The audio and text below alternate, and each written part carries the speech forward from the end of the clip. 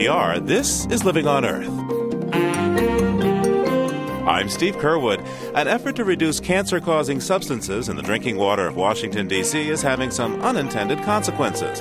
The chemicals that are supposed to keep the water clean encourage the leaching of lead, and other cities may be having the same problem. The potential is there for a catastrophic corrosion problem costing consumers billions of dollars a year and adversely impacting the public health. Also bringing back nature by bringing down dams. More communities are seeing more value in free-running rivers over outmoded dams. We ran into all kinds of obstacles well, there's no way that can come down. We need it for this, we need it for that. This is spectacular. This is what we've been waiting for 20 years. That and more this week on Living on Earth. Stick around. Support for Living on Earth comes from the National Science Foundation and Stonyfield Farm.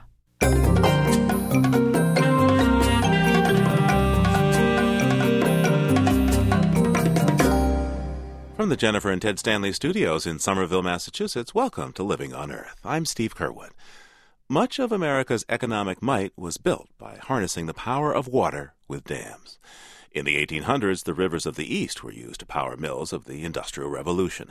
And in the 1900s, the rivers of the West were pooled behind massive hydroelectric power generators and reservoirs of drinking water. The technology allowed new cities to bloom in the desert. But this year, as many as 45 dams will be torn down. 21st century calculus shows some dams aren't worth the cost of repairs or the cost to migrating fish. Most of these dams are small, but the trend is having a big impact. We begin our coverage with a report from Living on Earth's Jeff Young. He went to the Rappahannock River in Northern Virginia to witness the last hours of the Embry Dam. Oh, say, can you see by the dawn's early light? Some 6,000 residents of Fredericksburg, Virginia, gathered on the banks of the Rappahannock for songs, speeches, and flag-waving patriotism, the kind of event that usually marks a ribbon-cutting or groundbreaking for new construction. This, however, was a celebration of destruction. The Army Corps of Engineers was about to blow up one of the town's landmark structures, the Embry Dam, and even the person who shared its name thought that was a good idea. A. Thomas Embry III, grandson of the man who built the dam, told the crowd his grandfather's writings hint that he, too, would blow it up if he knew the toll it has taken on the river's migrating fish. He writes of fish so numerous that they appear, and I quote, as a mass of molten silver moving against the water of the river. I think you will agree with me that his answer would be yes, and he probably, too, would say, let the river run free. Thank you. And God bless this great country of ours. It was a remarkable display of just how much attitudes about dams have changed. Virginia's senior senator, Republican John Warner, even found support for dam removal in the Bible's book of Ezekiel. There will be a very great multitude of fish because these waters go there, for they will be healed, and everything will live wherever the river goes. So I simply say with the greatest humility, dear friends, we are acknowledging today that each of us here is doing God's will. Thank you very much. The Lord may work in mysterious ways, but Warner was more direct. As chair of the Senate's powerful Armed Services Committee, he has considerable sway with the dam builders at the Army Corps, something he made clear to a Corps officer. Sorry, we'll be done. Salute me. Damn it. Thank you. I'm chairman of the Armed Services Committee. I handle your pay and your promotion. You got that? Warner, an avid fisherman, pushed the Corps to find money and time to remove the Embry. Not an easy task. Taking out a 25-foot-high, 700-foot-wide dam took months of engineering studies and planning. But it culminated in one satisfying moment. 10 explosive charges sent concrete crashing down, and for the first time in 94 years, the Rappahannock made one great rush from the Blue Ridge Mountains to the Chesapeake Bay. After the all-clear signal, John Tippett stood on the banks and smiled through a 100-foot hole in the dam that looked to him like a dream come true.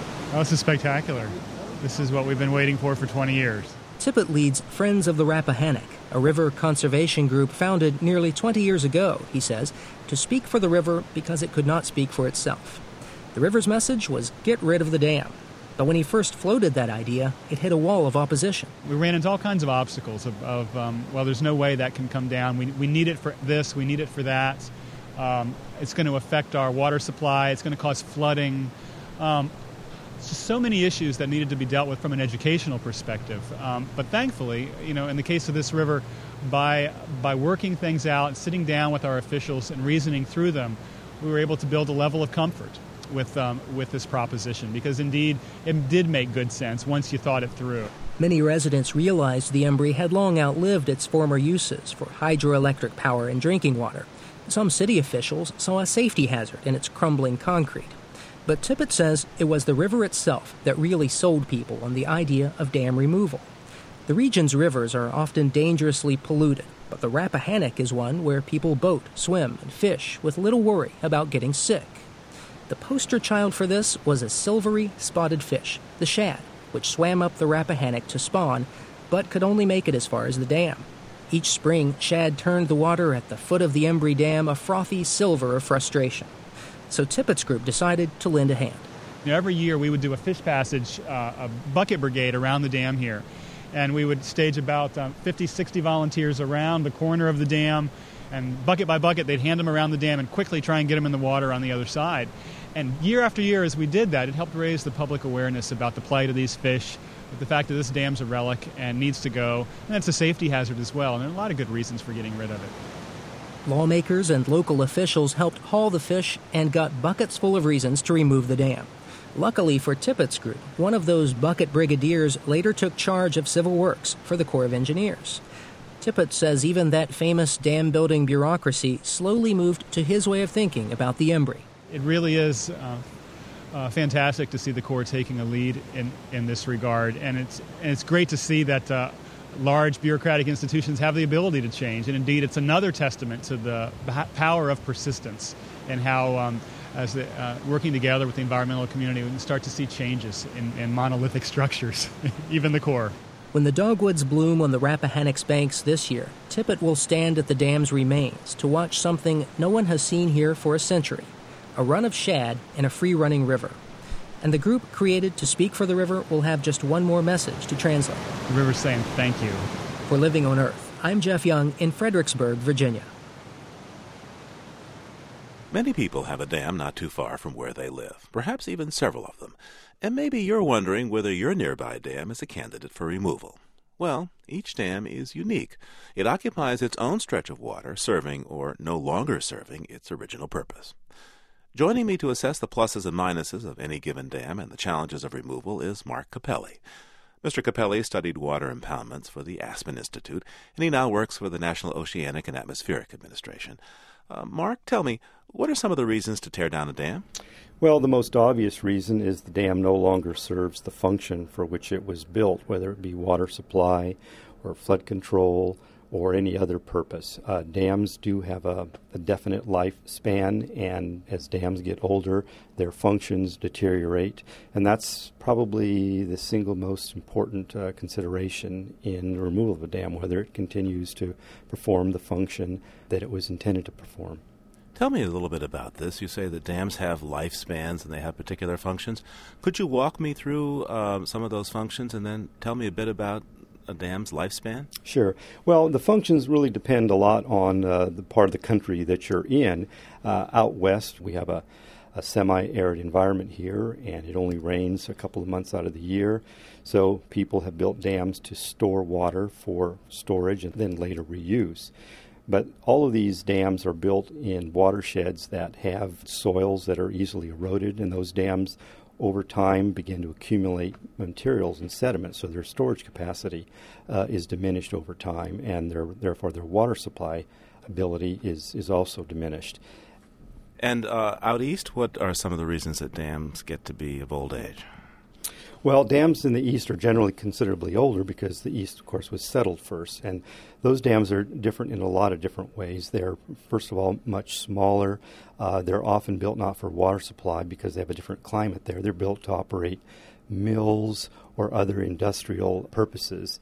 And in many cases, these communities have changed, the economies have changed, they don't rely on the same kinds of power supplies, and so those kinds of dams simply have become outmoded. A few minutes ago, we were listening to a story about the Embers Dam on the Rappahannock in Virginia, and people's feelings about whether that dam should go or stay changed over a period of years to the point where it wasn't very controversial when, in fact, the dam came out.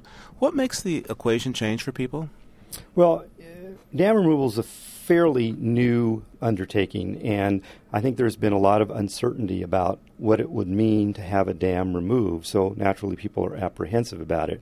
But once the planning has actually been done, people become more familiar and more comfortable with the idea of dam removal. And then when they actually see a dam removed and understand what it really means and doesn't mean, I think they develop a better sense for it.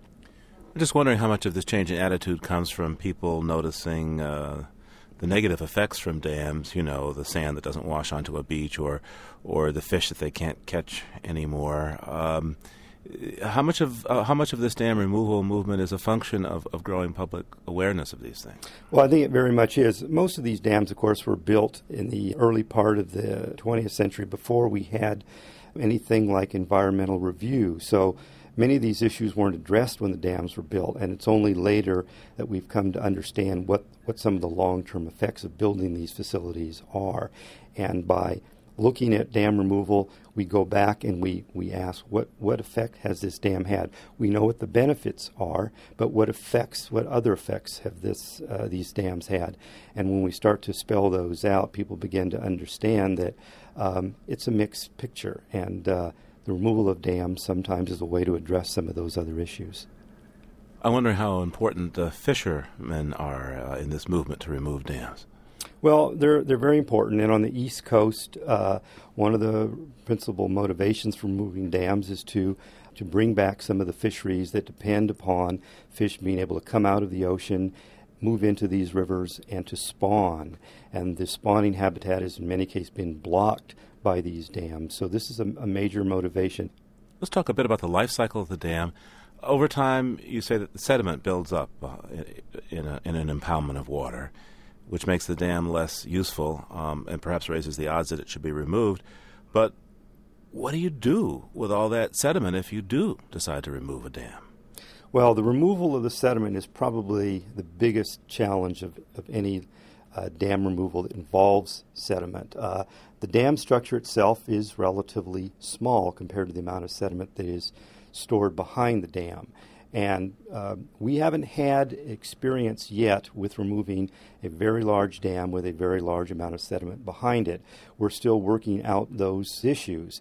You can remove it mechanically in some way. You could sluice it perhaps through a pipeline mixed with water, or you can remove the dam in a gradual fashion and let the river itself do the work, washing down the sediment downstream and ultimately to the ocean. But the exact approach that you take will vary from dam to dam and the amount of sediment, the kind of sediment, the condition of the sediment, and so on. But it's clearly the single biggest challenge we have with removing dams that have a lot of sediment stored behind them. We'll have more about the challenges and benefits of dam removal with Mark Capelli in just a moment. We'll also hear from a congressman about why he wants to keep several large dams operating in the Pacific Northwest, and a look back 5 years after the biggest dam removal to date in the state of Maine. Keep listening to Living on Earth. Welcome back to Living on Earth. I'm Steve Curwood, and my guest is Mark Capelli of the National Oceanic and Atmospheric Administration. We've been talking about dams and the difficulties of removing large river dams once they've been deemed obsolete. Mark, give us some specifics, if you will. Tell us about the Matilaha Dam near you in Ventura County, California. Matilaha Dam was built by the county of Ventura originally as a water supply, but it was built in a location where the rate of erosion is extremely high. So the dam has rapidly filled up with sediment, and it's almost 90% full now. It originally had a capacity of about 7,000 acre-feet. Now it has a capacity of less than 500, so that's a 90% reduction. And that's one of the reasons there's this strong interest in taking this dam down. It can't just sit there filled with sediment. It becomes a white elephant around the neck of the local jurisdiction. It's also a dam that's had a major impact on the steelhead runs in the Ventura River. It's blocked one of the principal steelhead spawning and rearing areas. So the removal of the dam would open those areas up for steelhead and contribute in a significant way to the recovery of the steelhead runs in the Ventura River. Sounds like you think it would be a pretty good idea to take this dam down. Well, most people do who've looked at this. It has widespread support across the board for removal. A lot of people are also looking at it as an important demonstration project of just how you go about removing a dam that's very large. It's approximately 200 feet high. It would be the largest dam removed in the U.S. to date. It's also a dam that has a very large amount of sediment stored behind it, over or around 6 million cubic yards. So it's an important test case in just how you go about decommissioning and removing a structure of this size. What are you going to do with all that sediment if it comes down? Well, we've not completed the planning on this, but what we're looking at is using the river itself to transport a majority of the sediment into the ocean. So every time there's a lot of rain or something, it could move out some more sediment. Exactly. Might take you a number of years to do it that way. It'll take a number of years, but it could also happen very, very quickly if we are to go into a wet cycle like we were in the late 90s. A good part of that sediment could be removed within 10 years. Out in the West, I would think that there are some sediments that would be loaded with toxic substances such as arsenic and copper if the river has been running through a mining territory. And I'm wondering, how could you remove a dam if it would then release tons of contaminated sediment into a waterway? Well, one of the first things you have to do when you're looking at a situation where there's lots of sediment is, of course, do some very, very careful testing of the sediments. It may be that pollutants or the toxic materials are just located in a portion of the sediment, in a layer or in an isolated pocket, so you could deal with it in that way. If material is distributed throughout the sediment and you can't really allow it to go downstream, then what you may want to do is excavate a channel through the sediment, remove that mechanically, and then stabilize the rest of the sediment. Sounds like it costs a lot of money to remove a large dam. Well, the removal of the dam structure itself is actually fairly cheap. It's the management of the sediment that can be very expensive. And again, that's going to depend on how much work you're going to let the stream do versus how much you're going to do mechanically. How often is it cheaper to take down a dam than to rebuild it to make it work correctly? It's hard to generalize, but what we have found to date is that the rehabilitation of an old dam to meet current standards is in fact very, very expensive. These are facilities that naturally age. It's like a highway. If you don't maintain it, it doesn't maintain itself. People didn't build dams with that in mind, though. And so, unlike a lot of infrastructure, whether it be highways or sewage treatment plants or water treatment plants, there really aren't strong maintenance programs in place for dams. Dams, I think, just because they work so simply, invited simplistic thinking. And it's only been in the last 10 or 15 years that people have suddenly realized, oh, this dam isn't going to maintain itself in perpetuity. Just, like a car or a house, if you let the termites go in a house too long, pretty soon it's not really fixable. It's a tear down. And maybe you don't want to build there after all. Mark Capelli is a fish recovery coordinator with the National Oceanic and Atmospheric Administration. Thanks so much for taking this time with me today. You're quite welcome. Now we turn to Republican Congressman George Nethercutt of eastern Washington State, where many farmers irrigate their crops with water pulled from behind dams on the Columbia and Snake Rivers, and where dams provide inexpensive electricity, a lot of it, and slow the Snake River for important barge traffic. Welcome, Congressman. Thank you. Happy to be with you. Let's create a map now for people in their mind's eyes. The Snake River is born really in the Rockies, isn't it, in Idaho? It is, and it comes down and meets with the Clearwater River from Montana and Idaho, and then travels westerly along the southern tier of my congressional district, and then on and meets up with the Columbia River, which then goes on into Portland and Vancouver and exits there to the ocean. So it's a long meandering river system that is born of, goes across a lot of farmland and a lot of open space, and Columbia and Snake bisect my congressional district and the state of Washington. And it's the power of the Snake River falling out of the Rockies that made it so attractive, I guess, back in the 60s as a source of electric power. It must generate plenty of electricity right up to the present day in your district there in eastern Washington. Tell me about, yes, sir, it does. Tell me about these dams and how they're viewed there. Well, the dams are viewed by those who are closest to them with favor. They provide, as you said, inexpensive and clean and renewable energy. They provide irrigation and some flood control. They provide transportation. They provide recreation, and they provide healthy salmon runs. And so based on the attitudes of people in the state of Washington, primarily the eastern side of the state, but also on the western, the population is glad that the dams are there. They're providing cheap, inexpensive, and clean renewable energy sources, and otherwise they provide commercial opportunities to the people in the region. Now, I'm thinking that these dams turn what would be swifter flowing, rather shallow rivers into a series of deeper, more still bodies of water that are, of course, good for huge barges of grain. And I guess that grain goes to the Pacific and to customers, on the other side of the Pacific Ocean, I imagine. Literally around the world. We export about 80 to 90% of all the grain products we grow. We grow soft white wheat, some of the purest and best in the world. We grow peas and lentils, potatoes. We have 250 crops that are born and raised, I'll say, in the state of Washington. So it's a high and a heavy and a productive agricultural economy for our state. Now, there are some conservationists who argue that those 4 dams on the lower Snake River in particular that are so sensitive involving the salmon runs, they're going to have to come down if salmon really are going to be able to reach up into that part of the river. What's wrong with their analysis?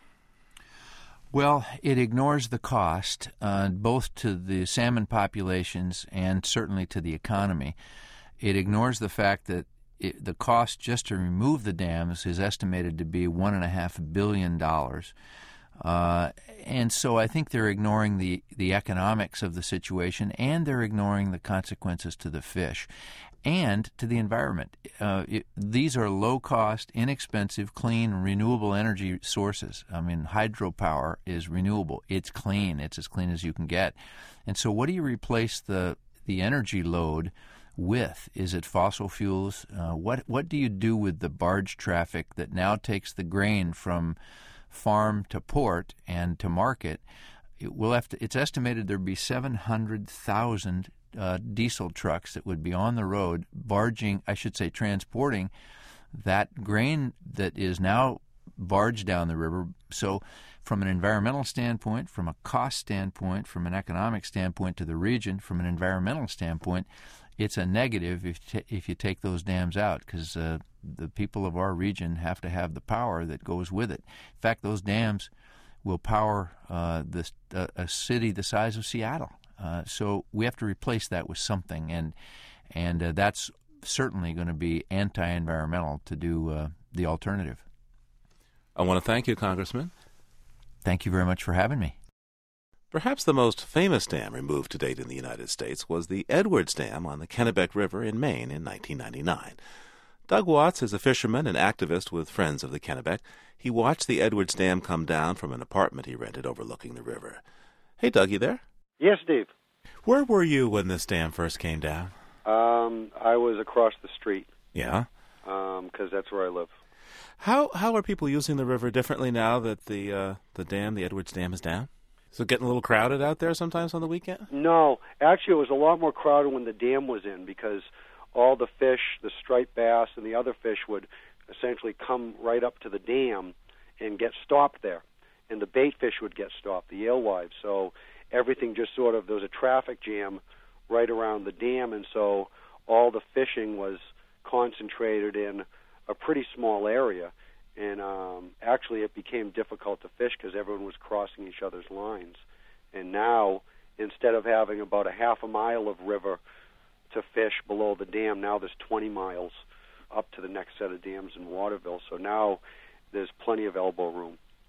In fact, some people complain that now the fish have the advantage because before it was like shooting fish in a bucket because they were all jam packed right below the dam, and now they're everywhere. They're all over the place, and it's actually for me fishing, it's actually harder fishing now because now the fish have the advantage. They can pretty much go anywhere they want. It takes more skill as an angler now than it did before. Before you could catch 60 stripers in 2 hours because they're all packed into a pretty small area. So it's more of a sport these days. Oh yeah, it's the other thing too is that no one's ever once the dam came out and the river went back to its natural channel, natural gravel bars. No one had ever seen it before, so it was totally new territory. So as someone who is fishing, it's like going to a lake that no one's ever been to ever, and you have to sort of figure it out from scratch. How did the fish figure this out? I mean, now the andromynous fish like the salmon and the shad and such that go back upstream to spawn, they're supposed to go back to where they were born. What did they do in this case? They just actually watching how the fish have reacted to this has been one of the most interesting things because a lot of people said just what you said, that these fish have been confined below this dam now for 150 years, and are they going to have an instinct in them which is going to say go upstream? And literally as soon as the next spring came, when the salmon, the shad, the alewives, the sturgeon, the stripers, they all came in and began their migration, they just went right past the dam site and continued upstream. Some of them didn't go upstream. Some of them stayed down around here. Some of them went all the way up to the next set of dams. Some of them stopped halfway. I think what's happening now is that the fish have a really big selection of habitat, and now they're able to choose the habitat that, in their opinion, is the best for spawning. Tell me about the insects there in the river. How did those change?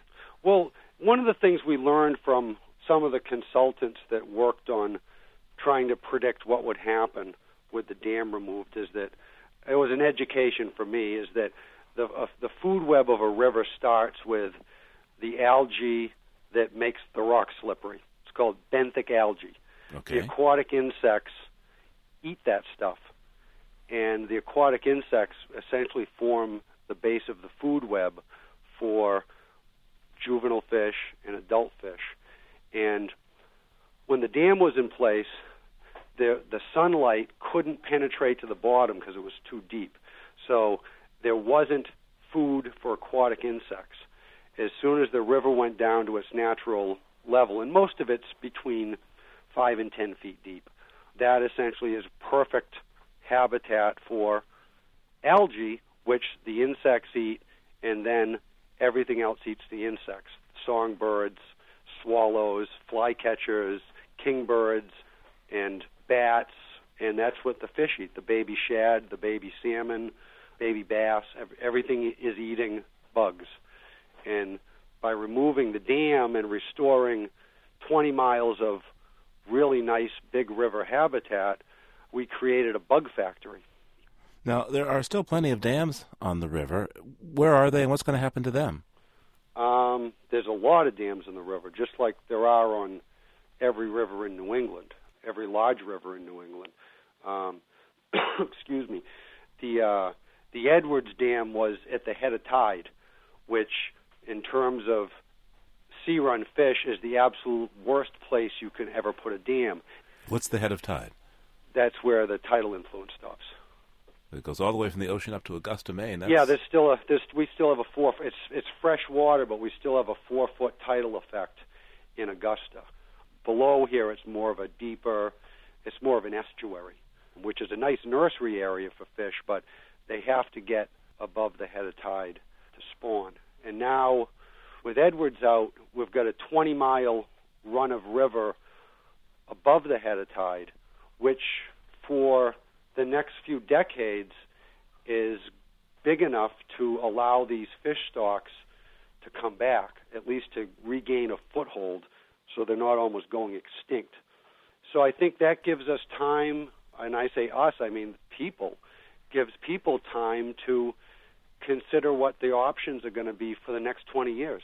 It's quite possible that in 20 years people are going to say, you know, maybe we should get rid of some more of these dams. Maybe they won't. Doug Watts is the director of Friends of Kennebec Salmon. We reached him in Augusta, Maine. Thanks so much for taking this time with me today. Thank you, sir.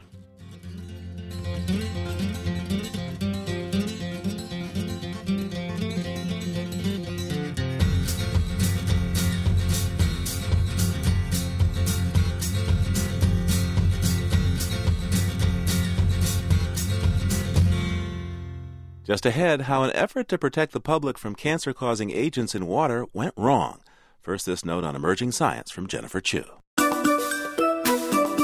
For fauna and flora deep in the Amazon jungle, life has gone relatively undisturbed for centuries. These rainforests are among the most biodiverse areas in the world and home to more than 5,000 species of trees.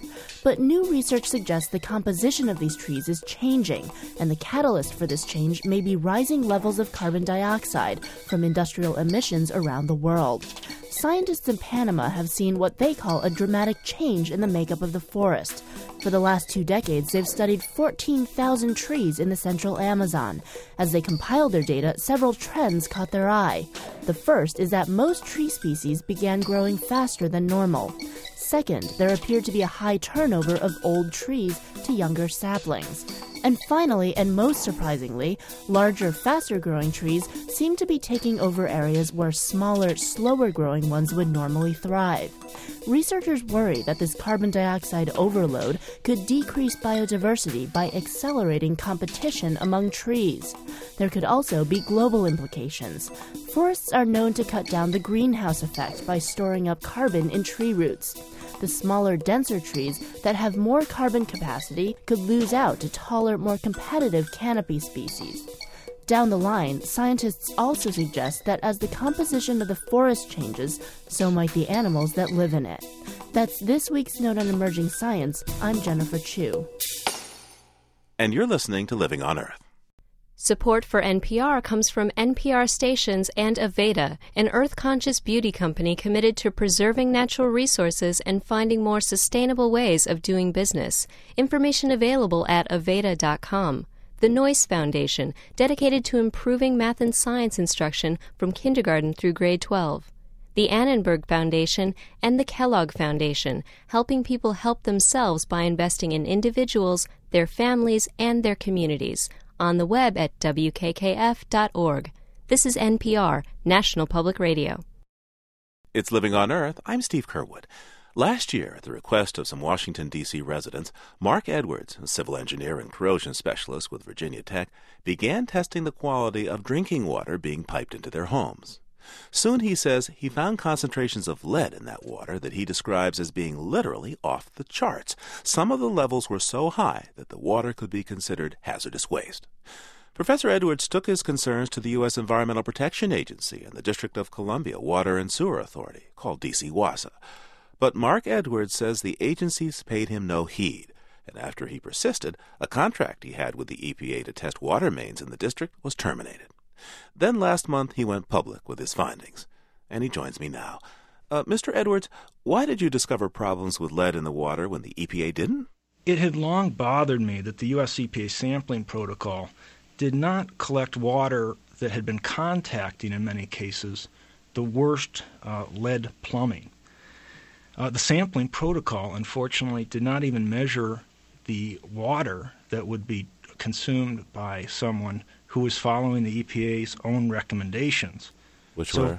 To flush the tap for 1 minute and then consume a sample for drinking. So in my sampling of March 2003, I resolved to sample that water, and that was in fact when I found the highest amounts of lead. So in other words, consumers following the published advice we're actually drinking water with more lead in it in many cases and not less. So tell me how that could happen. Why would it be worse to do what the government tells you to do to protect yourself against lead? Well, the advice was given with the best of intentions, but the reality is that in D.C. WASA, at that 1 minute flush time or perhaps a little bit thereafter, that's when the very worst water is coming out. That's the water that's been contacting the most problematic plumbing materials. Let's look at what's causing this problem. Now, if I understand it correctly, a large part of the problem has to do with the fact that the District of Columbia switched from using ordinary chlorine to disinfect water to something that included some ammonia, some chloramine, if you will.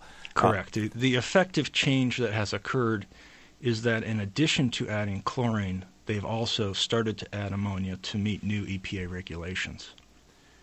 So, and they were adding this because the chlorine itself was leaving behind some organic chemicals that might be considered cancer-causing. Do I have that right? Correct.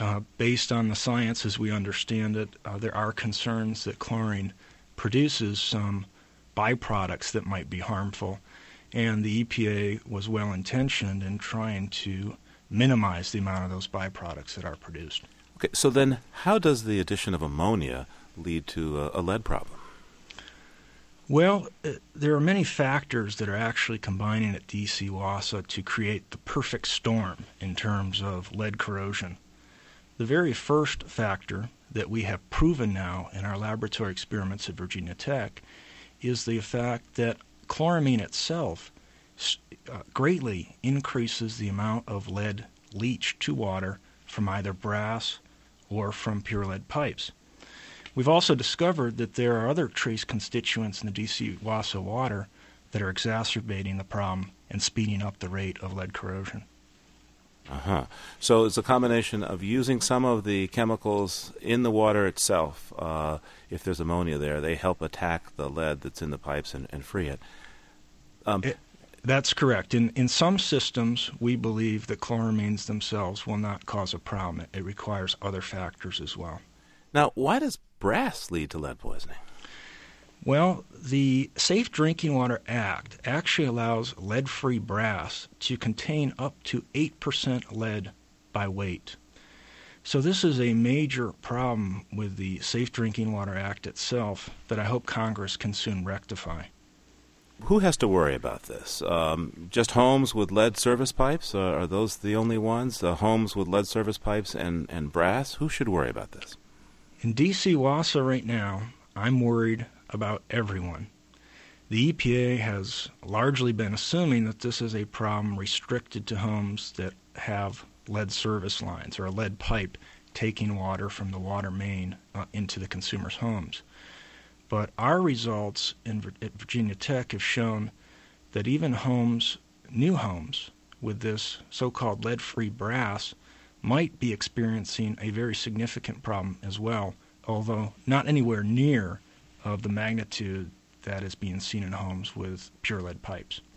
As I understand it, the district wants to replace the lead service pipes on city property leading up to the private property line at the house. How effective is that method, do you think? I have opposed that procedure in the strongest possible terms. The way in which they go about that partial lead service line replacement is to cut out the front half of the lead pipe and replace it with a new copper pipe. The new copper acts as a battery that literally forces the lead that remains in the water to corrode at a much, much higher rate. So as a result, it doesn't really matter that you've reduced the amount of lead pipe by perhaps a factor of a half, because even 1 foot of a lead pipe has enough lead in it to cause a problem with every drop of water that a typical family would use for more than 100 years. So what would you do? The short-term solution is to make sure consumers have filters that remove lead from the water. Intermediate term, the only possible way to address this problem is to reduce the corrosivity of the water itself, and that's the action that the district hopes to implement over the next 6 months. The long-term solution is to eventually replace all significant lead-bearing materials that are used in the water system. But this is going to take generations to implement, and it's a job that will not be completed in my lifetime. I have to say, listening to this story, that I'm greatly concerned that a number of cities around this country be suffering from this, that D.C. isn't just an isolated case. How real are my worries? I fervently hope that this incident in D.C. is an isolated case, but the reality is we're simply not conducting the sampling necessary to know. How many cities are doing the chloramine approach now to disinfecting water?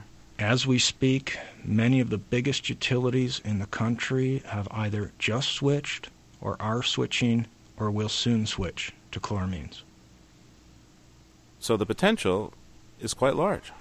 The potential is there for a catastrophic corrosion problem costing consumers billions of dollars a year and adversely impacting the public health. Mark Edwards is a professor of civil engineering at Virginia Tech and recently testified at a congressional hearing about elevated lead levels in D.C.'s drinking water. Thanks so much for taking this time with me today. You're welcome.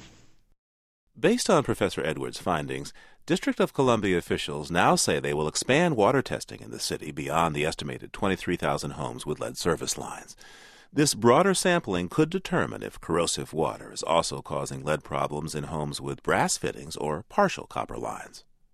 The controversy over Washington, D.C.'s water has also pushed the EPA to call for a nationwide assessment of lead in drinking water. The EPA's Assistant Administrator for Water, Ben Grumbles, says the agency needs to find out how widespread these problems might be. We don't see it as a national crisis at this point. I think, generally speaking, the lead and copper rule has been working well, but what we do find is that on a localized basis, there's some unanswered scientific questions about corrosivity or the lead service lines. So I don't view it as a national crisis, but this is a national opportunity to look more closely at how effectively the lead in drinking water rule is being implemented. Mr. Grumbles also told a congressional committee that the EPA will look into toughening the rules on lead in drinking water. Health officials are also testing children in the capital area whose homes or schools have been affected. Lead is not only a problem in drinking water. Though lead paint in American homes was outlawed in the 1970s, it is still present in older homes, and it is still putting pregnant women and children at risk. For the past year, Living on Earth has been following the work of researchers who look at ways lead can affect children, including lowered IQ, impulse control problems, and juvenile delinquency. These scientists are examining the ways children might come in contact with lead in their homes, particularly when they're toddlers. And there's another question they hope to answer: how much lead passes from a pregnant mother to her fetus? Living on Earth Cynthia Graber has this latest installment in our series, The Secret Life of Lead. Say we changed your diaper, you've been fed. We know that's not a problem. Stephanie Callahan sits in her living room and jiggles her newborn daughter, Kylie Renee, on her lap. Callahan and her 11-day-old baby are part of a 3-year lead study run by Cincinnati Children's Hospital and the University of Cincinnati. Scientists want to know how low levels of lead affect children and figure out how to clean up the home environment. In this part of the study, the researchers are trying to determine how much lead transfers from the mother to the baby in utero, and they're hoping meconium can help them figure it out. Meconium is the greenish tarry substance that makes up a baby's first stools. It's not actually fecal matter. Instead, it's made up of bile, mucus, parts of the baby's intestines as they hollow out, and substances from amniotic fluid. As a new mom, Stephanie Callahan played a crucial role in this study, making sure her baby's first dirty diapers didn't end up in the hospital trash. So it was kind of weird. I felt awkward hitting the call button, not saying, I need pain medicine or I need this. I got a dirty diaper you need to come get. These dirty diapers, with up to a quarter cup of meconium, are now frozen and stored in Cincinnati. Once the first 100 mothers in the study give birth, the baby's diapers will be sent to the Centers for Disease Control in Atlanta, where the meconium will be analyzed. At a CDC laboratory, chemist Dana Barr and a lab technician use a meconium sample to demonstrate their research methods. Barr says while testing blood or urine allows scientists to evaluate what the baby has been exposed to recently, Her hope is that meconium will show what the baby has been exposed to over many months. And since meconium starts accumulating in the bowels of the infant right around 12 to 14 weeks gestation, and it continues to accumulate throughout pregnancy, you're theoretically getting everything that could possibly be deposited into that meconium over that period of time, and so you perhaps could look at exposure over the last 2 trimesters of pregnancy. The lab technician mixes the meconium with a blender-like instrument to make sure chemicals and cells are distributed evenly throughout the sample. It's like an immersion blender. Barr says the device is a miniature version of something you'd find in the kitchen. A lot of the techniques that we use in the laboratory are very analogous to cooking things. The technician carefully measures a half gram of meconium and then adds a solvent such as methanol or methylene chloride, which is designed to extract various chemicals from the substance. If you were preparing a chicken stock, for instance, you would want to make sure that the chicken was fully immersed in the water and that you boiled it and you let it sit in that water for a long time. We're doing the same thing here. We're trying to get some of the, not the stock out of the chicken here, but we're trying to get the chemicals we want to measure out of the meconium, and so it's really important to mix it together and let it sit together for a while before we take off the solvent layer. The mixture then goes into a centrifuge, so the liquid solvents that now contain the chemicals separate from the gooey meconium. The part I'm about to show you is the part that makes our lab really unique. Barr walks to another room, which is filled with large beige pieces of equipment. Small robotic arms on one machine pick up tiny vials filled with liquids to be analyzed. This expensive equipment can detect and analyze minuscule amounts of chemicals. Studies from all over the country send samples here for testing, including a biomonitoring project looking at toxins in breast milk that was recently featured on Living on Earth. In this study, researchers aren't only testing for lead. They're also checking levels of pesticides and of mercury. Like lead, these are all neurotoxins and can affect a baby's development. Barr says she is now in the process of determining which solvents will best separate lead and the other neurotoxins from the Cincinnati meconium. It's a part of the research process, and it takes time often.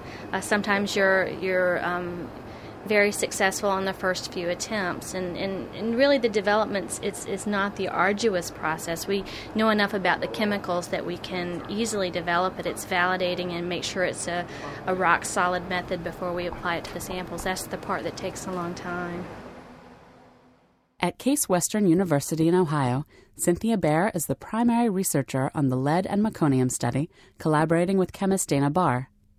Baer pioneered using meconium to check how many alcoholic drinks a mother consumed during pregnancy, an important quantitative move beyond just examining whether the mom had been drinking at all.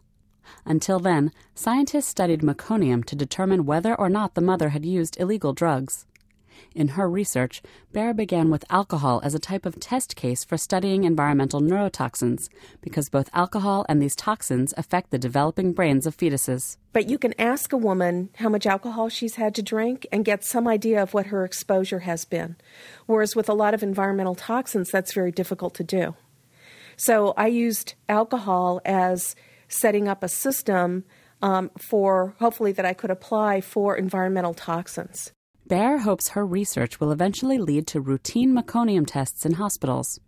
She says right now, newborns are given a blood test, and the babies that test positive for rare genetic diseases can receive medicine or dietary changes that will help them lead normal lives. And if we had some way of screening newborns for exposures that were occurring in their environment, and we had these interventions where we could modify their environment so they weren't exposed anymore, or we could intervene with some of these early learning paradigms, then we can improve their outcomes too. We can improve these kids' outcome, and we're not doing that now. If analyzing meconium proves successful as a measure of babies' exposure to neurotoxins in utero, the next step is to determine what effect these levels have. And for the next 3 years, as the babies grow, members of the research team in Cincinnati will monitor their development. For Living on Earth, I'm Cynthia Graber. And for this week, that's Living on Earth. Next week, the Bush administration says fish farming should be vastly expanded, and the place to do it is the deep ocean. The plan is drawing praise from some, but others say the economics are out of whack. It can feed a niche market, but it cannot feed humanity. Deep ocean fish farming next time on Living on Earth. And between now and then, you can hear us anytime and get the stories behind the news by going to livingonearth.org. That's livingonearth.org.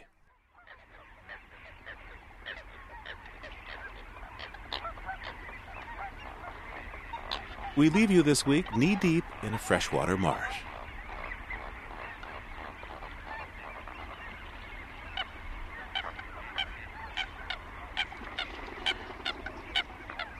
These are the sounds of the many avian inhabitants and visitors of the wetland areas that dot California's Central Valley, as recorded for the California Library of Natural Sounds.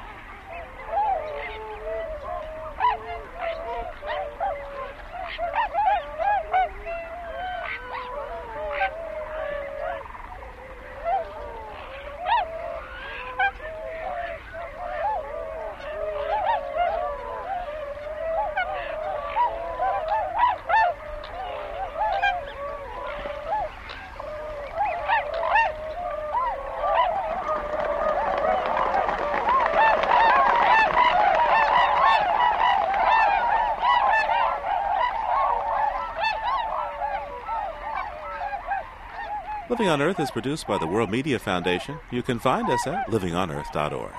Our staff includes Nathan Marcy, Susan Shepard, and Tom Simon.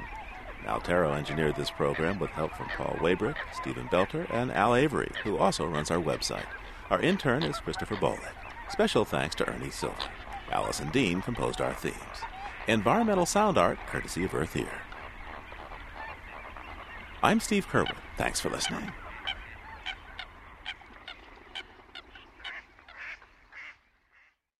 Funding for Living on Earth comes from the National Science Foundation, supporting coverage of emerging science, and Stonyfield Farm.